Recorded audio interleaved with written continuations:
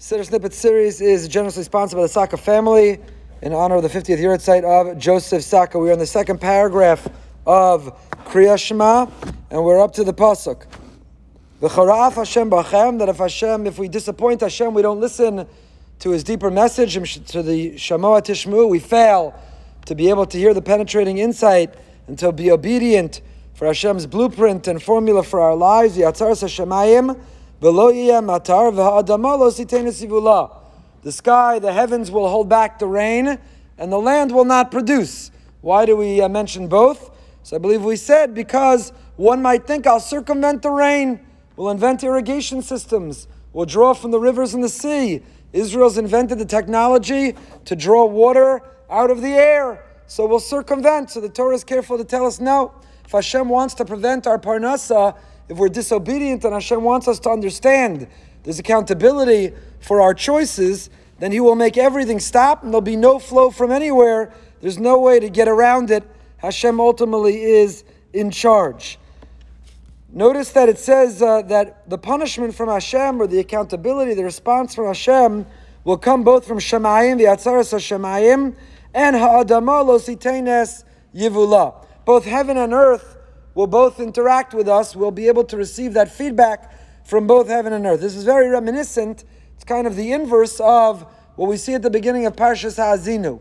When Moshe Rabbeinu wants to inspire the people and tell them that you need to repent, you need to return, you need to live on the straight and narrow, you need to observe and be obedient to Hashem's will, he invokes the imagery of heaven and earth. Ha'azinu Hashemayim va'adaber v'sishma ha'aretz imrifi. The heaven and earth will testify, or they are the witnesses.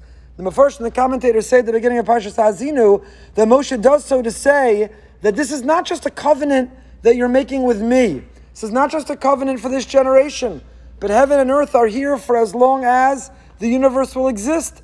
This is something that will outlast. This is something which is longer than just the here and now. And that's what he's warning the people. Heaven and earth are the witnesses, and you're not going to outlast. You're not going to outlive these witnesses so that then you can throw off the yoke of heaven and do what you want. But as much as heaven and earth sees it, we are bound as long as we live under the heavens. And perhaps it's the opposite. The inverse imagery is included here. That similarly, if we fail, then heaven and earth will hold us accountable. Since Ha'azinu Hashemayim, they were the ones who were invoked, then they will hold us accountable. But I want to suggest maybe another understanding. A lot of the Hasidic Sfarim invoke the image of heaven and earth. Ha'azinu Hashemayim va'adabera v'sishma ha'aretz imrefi. Shemayim and Aretz are not only heaven and earth in the physical, natural sense, but Shemayim represents the heavenly yearnings or aspiration within us.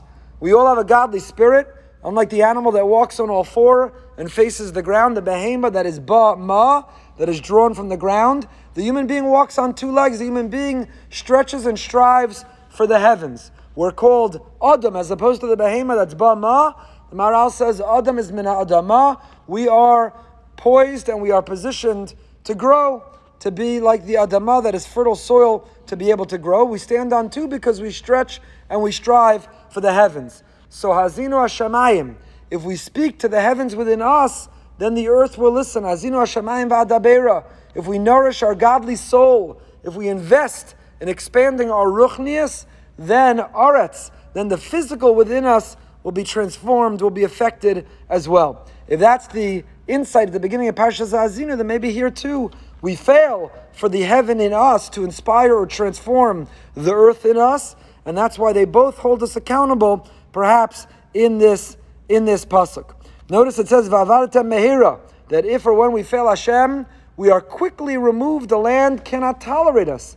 We spoke last time, Achsharas Avrechem, the Piazetzner quotes in the Baal Shem Tov, Va'avaratem mehira. The answer to so many of our failures and shortcomings, the answer to so many of our misgivings is Va'avaratem mehera. Mehera, we're operating at warp speed.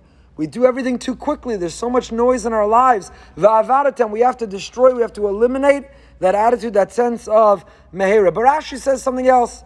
Rashi says that when Hashem grows intolerant of our behavior, when we cross that line too much, and Hashem is ready to purge the land of our presence, He does so mehera. He does so expeditiously. And Rashi says, this is in contrast to the generation of the flood.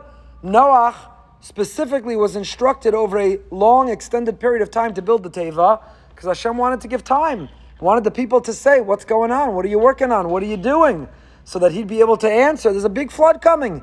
Everybody, let's turn it around. We can do better. So why here is Avarta Mehera? Why is Hashem's tolerance so thin, so quick here? And the Dora Mabul, the generation of the flood, he had more. Rashi tells us.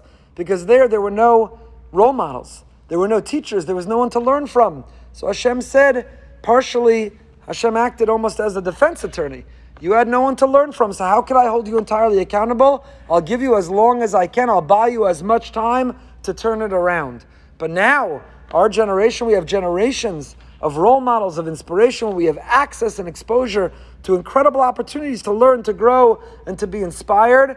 And therefore, when we fail to take advantage of them, when we reject their messages, va'avarata mehera, Hashem acts quickly, Hashem acts swiftly. He doesn't have a lot of patience. The land that he gets rid of us from is described, Me'al ha'aretz ha'tova asher Hashem nosein lachem.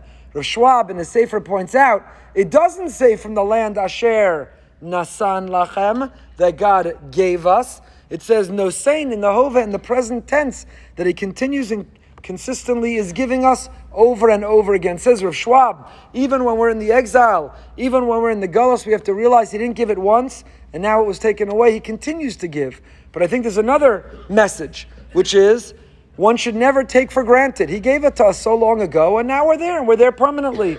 Person has to appreciate and understand every day he gives it. It is a gift. It is a modern miracle from Hashem.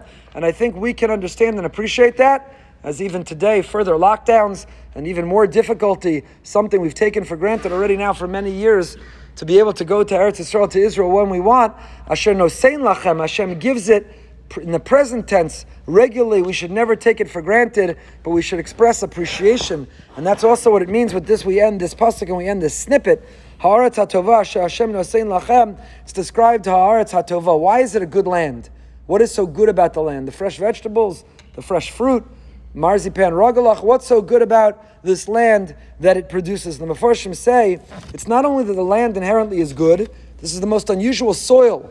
This is an earth where it has mitzvahs hatzliyus ba'aretz. It's holy. It has a personality. It only is able to tolerate righteousness. It can't tolerate corruption. It expels those who are corrupt. This is a land with a personality to it. And it's a land that has mitzvahs hatzliyus ba'aretz. You could plant from morning to night. Here in Boca Raton, there's no mitzvah connected to the land. No biblical mitzvah connected to the land. In Eretz Yisrael, mitzvah, the earth itself is rich with holiness and possibility. But more than that, they say, the way in which we were able to conquer and inherit the land was hatovah, God's graciousness, His goodness, His benevolence.